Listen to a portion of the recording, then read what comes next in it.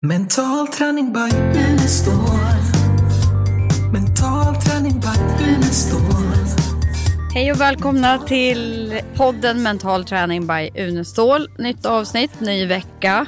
Lars-Erik och Malin är med här i studion som vanligt. Hej på er. Hej på er. Ja. Nya möjligheter. Hej. Och nu ska vi följa upp någonting, eller hur Lars-Erik? Jag vill lova ju förra gången att vi skulle komma in på det här med anställningsbarhet. Och det är ett intressant begrepp att prata om, tycker jag. Och passar ju bra in när man jobbar med mental träning, för att i mentala träning är det väldigt viktigt att skilja på två saker, nämligen att vi ofta förväxlar kunskap och kompetens. För ofta i samband med anställningar och i samband med att förbereda sig för jobb och så talar man om kunskapen som det viktigaste. Och kunskapen har ju varit nästan som en gud i Sverige. Med kunskapslyftet och alla möjliga saker som har satt kunskapen som på en pedestal. Och jag som kom från universitetet borde ju acceptera det, men jag fann redan när jag hade börjat som lärare vid Uppsala universitet i slutet av 60-talet, när vi hade ett seminarium med en amerikansk professor i pedagogik, så ställde han frågan till oss lärare: vad är syftet med det ni gör? Och mina kompisar sa ungefär att syftet är väl att undervisa på ett sådant sätt att studenterna lär sig. Det vill säga kunskap som mål. Men jag kommer ihåg att jag sa, men syftet måste vara högre än så. Syftet måste vara att de som går de här kurserna kommer att fungera bättre i livet när de kommer ut från universitetet. Och då sa han någonting som blev en chock för alla av oss. Han sa: ja, det var ju optimistiskt sagt, men sådana samband finns det inte. Det blev ju en chock, för vi hade ju trott att det vi gjorde hade med livet att göra. Det var ju det som man sa, att skolans uppgift är att förbereda för livet, sa man. Har man sagt i alla tider. Och sen höra att det inte skulle vara så, det var ju verkligen en chock. Varför han sa det var att det hade kommit en första undersökning som hade tittat på skolframgång och livsframgång och inte funnit någon relation, signifikant relation mellan de här två. Och vi trodde ju att det kan väl inte gälla, det måste väl vara en felaktig undersökning. Men sen kom det flera undersökningar som tyder på samma sak, och jag har följt det här fram till idag, 50 år senare, och inte funnit en enda vetenskapligt studie som har kunnat visa på något påtagligt samband mellan hur det går i skolan och hur det går i livet. Och då kan man ju fråga sig, det har väl lite med hur man mäter då de här sakerna. Jo, skolframgång är lätt att mäta, det har ju med inte kunskap i sig utan redovisad kunskap, hur man klarar proven. Med livsframgång då, vad var det? Ja, det har man ju ofta tittat på, till exempel ekonomisk framgång. Men där verkar inte finnas någon samband. Jag tittar på de 6 rikaste männen i världen för ett tag sedan. Alla av dem hade en mycket bristfällig skolgång. Ingvar Kamprad var ju den svenska representanten från de här 6 länderna, och han hade ju 7-årig folkskola och så vidare. Så där fanns det inget samband som det verkade. Man tittar på till exempel livskvalitet eller hur lycklig man blir, och så finns det heller inga samband mellan kunskapsnivå och lycka. Så då kan man fråga sig, vad är det egentligen vi undervisar för? Ja, i mental träning, Elena, det kan ju du säga också, att där blir man inte, om man ska till exempel bli mentalt stark, så går man inte in och läser 10 böcker om mental styrka. Det är precis som på ditt område, Malin, att om man har dålig kondition så spelar det ingen roll hur många böcker om kondition man läser. Man får inte bättre kondition ändå. Så här är det alltså en skillnad mellan kunskap och kompetens. Kompetens är alltså hur man klarar livet. Och det har vi förväxlat ofta ända fram till nu. Många kompetenshöjande kurser har varit rent kunskapshöjande kurser. Så det var ju en orsak till att jag slutade på det vanliga universitetet och startade ett eget universitet 1990 för att jobba med livskompetens. Jobba med det som är viktigt med utbildningen, nämligen att bli kompetent. Som det nu är så kommer man och söker jobb. Och då har man gått 10-12 år i skolan och har man sagt att skolan ska vara en förberedelse för livet och en av de viktigaste sakerna är att få ett jobb. Och sen kommer man då efter så många år i skolan och så säger den som ska rekrytera och välja ut, ja, vi tittar inte längre på betygen. Allt flera företag i sin rekrytering säger samma sak. Vi tittar inte längre på betygen. Och då har jag frågat de sista 10 åren, ja, vad tittar ni på istället? Och då säger man, vi tittar på social kompetens, emotionell kompetens, vi tittar på hur självständig man är, tittar på hur initiativförmåga och samarbetsförmåga och så vidare. Det vill säga saker som man inte lär sig i skolan. Vad tänker du, Helena? Vad kunskap, tänker jag? kompetens. Och det är ju det vi jobbar med i mental träning, eller hur? Det är klart att det är bra med kunskap också. Men den kunskapen bör man ju få träna på mer när man går i skolan. Såklart. Och tittar man på tonåringar, de borde ju få lära sig att ringa samtal och liksom vad är det som sker ute i liksom själva livet. Vad behöver de träna på? Ja, de kanske behöver träna på just anställningsintervju, ställa sig och prata om sig själv, spela in, kolla, få feedback liksom redan i skolan. Och där brukar du prata om livsfärdighetsträning som har med det att göra. Och det tycker jag är självklart att samtidigt så bör man ju kanske träna barn redan från att de är mindre. Vi har ju liksom en tendens att curla dem rätt så mycket. För det blir så omständigt för oss föräldrar. Om de ska hjälpa till att baka och de ska plocka in och ur diskmaskin och de spiller och dräller. Då verkar det som att många av oss tycker att det är bättre att göra det själv. För det går fortare och snabbare. Vi vill inte att de bygger några kojer och plockar undan efter sig själva och allt vad det nu är. Utan nej, men då är det bättre att de får göra något annat. Sitta med en padda eller telefon. Precis. Så att vi förlorar mycket av kreativiteten, tror jag man behöver träna på. I och med att vi sitter still så mycket. Och det tror jag gäller både barn och vuxna. Eller oss alla faktiskt. Vad tänker du då? Ja, men jag tänker sammanhang. Jag tänker som matte, när man liksom det här med affär, lämna fram pengar, få tillbaka, alltså, så man förstår hur man kan använda olika saker, så det blir liksom, hamnar i ett sammanhang.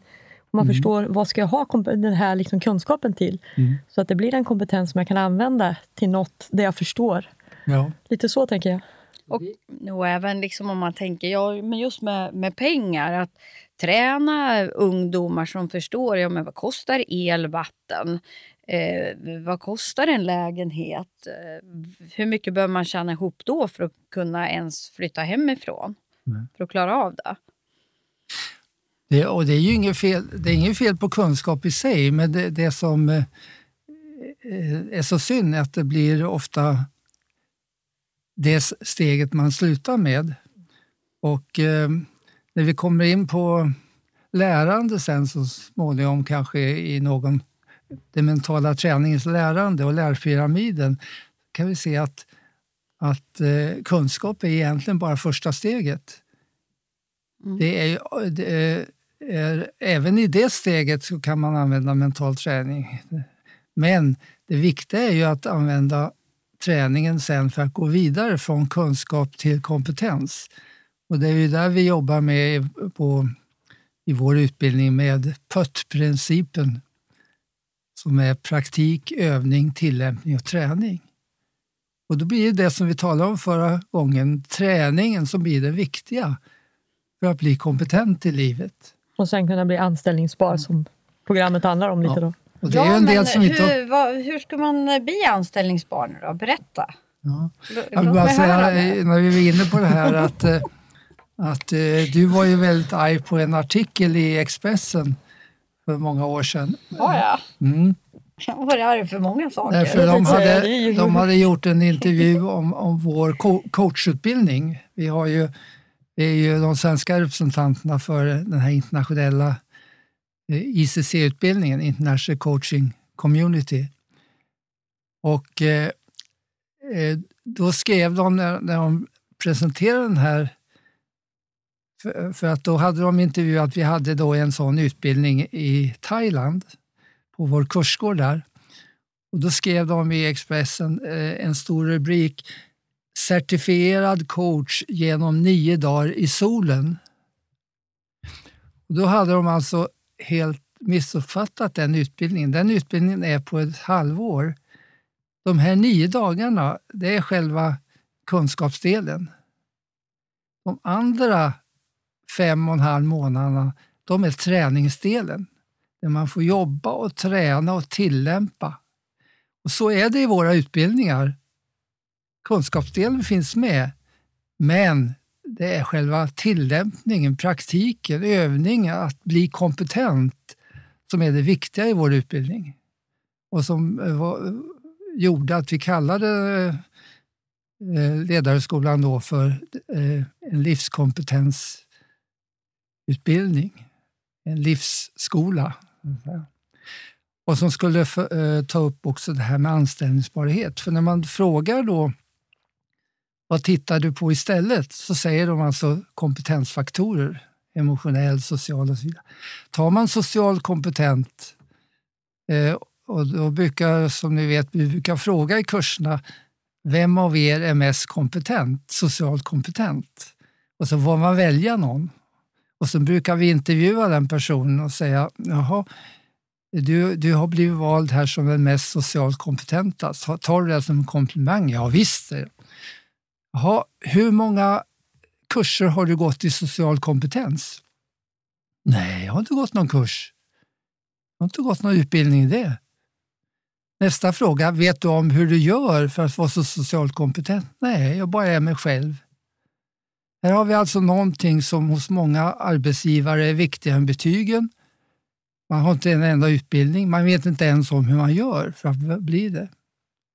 Det är alltså oerhört viktigt att hitta utbildningar då, där man blir kompetent i livet. Det är ju det som har betydelse i arbetslivet då. Och det är det som ingår då i uttrycket anställningsbarhet. För själva saker man behöver kunna i ett jobb, det säger många arbetsgivare, ja det som jag behöver kunna rent praktiskt, det lär man sig på några veckor. Vad är det för kriterier för att vara socialt kompetent, tycker du? Vad är det som ingår i det? Ja. För nu pratar vi lite fluffelullull liksom. Vi pratar om någonting som är någonting som kommer inifrån, eller har man det, eller kan man träna upp det, och hur tränar man upp det? Är det inte lite som det där uttrycket att möta bönder på bönders vis och visa män på vis? Är inte det en sån del i det hela? Ja. Men vad tycker du är, Ingo? Vad tror du är själva liksom nyckeln för att vara socialt kompetent? Ja, alltså i och med att de som blir det inte har gått någon utbildning för att bli det, så bygger det inte på att man hur vet du det? Coachande fråga. Utan de har ju fångat upp, och jag tror att en av största orsakerna till det är förebilder. Förebildsinlärning. Det är ju så som barnen lär sig till exempel. De lär sig väldigt mycket genom att titta på andra. Och man vet att till exempel optimism går vidare från föräldrarna till barnen genom att man upplever saker hos någon annan. Barn lär sig fysisk aktivitet, simma och så vidare bara genom att titta på någon annan. Jag tänker också att man läser in andra och är väldigt öppen för att se liksom, och lyssna och verkligen inte vara i sina egna sinnen som vi pratar om, utan ta in den andra. Det jag tror är nyckeln till, om vi nu pratar social kompetens, så tror jag att det är att du har tränare till att vara trygg i dig själv, att du älskar dig själv, att du vågar vara dig själv, att man vågar göra misstag utan att jag tar det personligt, utan faktiskt kan skämta om dig själv om det går åt skogen. Shit, där gick det inte så bra. Ja, men jag ber om ursäkt. Alltså på något vis att du har byggt upp ditt inre till en helhet där både det jag gör externt, utåt, det jag säger, hur jag beter mig, vad jag har för kroppsspråk, miner, stämmer överens med hur jag känner mig inombords. Det tror jag är jätteviktigt. Men också kunna ta in en annan människa så att man inte hamnar bara... Alltså att ha hela den biten med sig för att ha tid över för den andra. För att liksom också kunna ta in. Ja, absolut.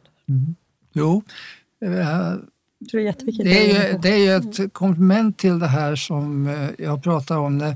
När vi till exempel tittade på att man kunde lära sig spela golf utan att ta i en klubba, så byggde det på att man i ett avspänt kopplat tillstånd upplevde människor som var väldigt kompetenta och identifierade sig med dem. Och så är det ju också med social kompetens från början då, att det har mycket med identifikation med föräldrar och så och leva sig in. Men sen kommer ju nästa steg att man också kan träna det rent avsiktligt som du är inne på. Då kommer ju till exempel ditt specialområde in, nämligen kommunikation. Att lära sig dialogmetoden och att kunna gå från debatt D till D3-dialog, där man sätter sig in i någon annan situation och där man lever sig in i hur de andra tänker och så vidare, som är en konfliktförebyggande åtgärd men också höjer den sociala kompetensen. Så det finns en rad sådana saker som man också kan träna. Ja, men det är ju många som gärna helst inte vill modellera sina föräldrar i rätt så mycket. Är ju. Vill, men man gör det utan... Ja, men det är det jag menar. Du sa att man kunde ha föräldrarna som förebild, men man kanske ska välja sin egen förebild. Bestämma vem vill jag vara. Så småningom, ja. Visst, det är det jag menar. Så man får ju avprogrammera sig där. Nej, det får man ju avprogrammera sig till att börja med. Ja, det kan och bli neutral och så får man bestämma vem man ska i sådana fall modellera. Eller också träna. Hur vill jag bete mig i en viss situation? Hur vill jag bemöta andra? Hur vill jag må om jag står och ska hålla tal eller prata med någon eller vad det nu är. På något vis så handlar det liksom, i alla fall för mig. Ja, men lite som du säger, men också tryggheten. För om du är trygg och liksom, då behöver du inte fundera på hur du ska svara eller hur du ska vara, utan det sitter ju där så att du har verkligen tid i att lägga på annat. Det kom ju upp på 80-talet när vi tittade på vilken liten effekt som kurser hade när man skickade folk på kurs från jobbet. Och hur man ofta gick tillbaka till sitt vanliga sätt att vara och tänka när man kom hem. Och där var det ju viktigt då att hitta orsak till att det hände så lite efter kurser. Även om man hade lärt sig saker och även om man tyckte kursen var motiverande, så hände det väldigt lite efteråt. Och det som fattades var ju då det här PUT-principen, att man omedelbart skulle börja praktisera och öva det nya. Och så är det ju då, om man ska jobba med anställningsbarhet, så borde man kanske mera gå över till kompetenshöjande saker än just kunskapshöjande saker. För som jag sa, många arbetsgivare säger att i det här jobbet så kan man lära sig det man ska göra ganska snabbt. Och då är det ju det andra som är viktigt, att man är en god medarbetare som man har tränat in. Och att man då lättare får jobbet utifrån det än flera års studier i någonting som man kanske ändå inte får tillämpa på jobbet. Man säger, det jag tänker så här, någon som har varit kanske långtidsarbetslös eller långtidssjukskriven och ska liksom tillbaks till sitt jobb eller söka ett jobb. Då är det ju oftast att man har kanske förlorat sin självbild, sin självkänsla, sin identitet. Där man börjar tvivla på sig själv. Att jag inte kommer att få det här jobbet. Och här kommer ju den mentala träningen in. Ja, men där skulle man kunna liksom ha en utbildning med träning. Där man tränar på sin självbild och självkänsla inför att både söka ett jobb och kunna vara med på en anställningsintervju. Där man har de bästa bilderna, känslorna och beteendena. Ja, och inte fastna i oron. Ja, för oron äter ju upp en på något sätt. Ja, det är intressant att säga inför Arbetsförmedlingens 90-årsjubileum så gjorde jag en studie ner på Arbetsförmedlingen här med ungdomar som var arbetslösa och som inte hade sökt jobb och inte lyckats. De fick en mental träningskurs och sen visade det sig då att en stor del av dem, jag kommer inte ihåg hur många procent, men en stor del av dem fick jobb, om det var 60-70% av dem, men de flesta av dem fick jobb som inte fanns. Det vill säga, varför det? Jo, de fick sånt självförtroende så de ringde upp olika arbetsgivare och sa, jag tror att du skulle behöva mig, kan jag få komma upp och visa vad jag kan? Men där tror jag och det var så ovanligt hos de arbetsgivarna så det gick hem. Men just det, så där är det oerhört viktigt då att kunna få liksom flytta fokus, som Helena är inne på, från den här oron till att börja jobba med något konkret som jag kan påverka, där jag kan bygga upp det. För då, det är ju det som gör skillnaden, att våga ta det steget. Ja, visst. Jaha, då har tiden gått igen nu. Ja. Det var alldeles lagom. Jag hoppas ni har hållit ut då, annars så hör ni oss inte just nu när vi ska avsluta. Nej, så kan det vara, ja. Om du inte har hört det allra viktigaste. Snart är en podd nära dig igen. Ja, absolut. Har du kör frågor? Nej, inga frågor som... Nej, men du ska köra... Ja, adressen. Ja, precis. fragor@unestal.se. Väldigt spontant. Ja, precis. Om ni har frågor eller om det är något ni vill att vi ska ta upp.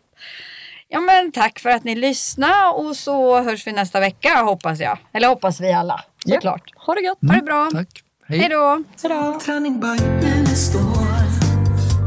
Mental träning by Unestål.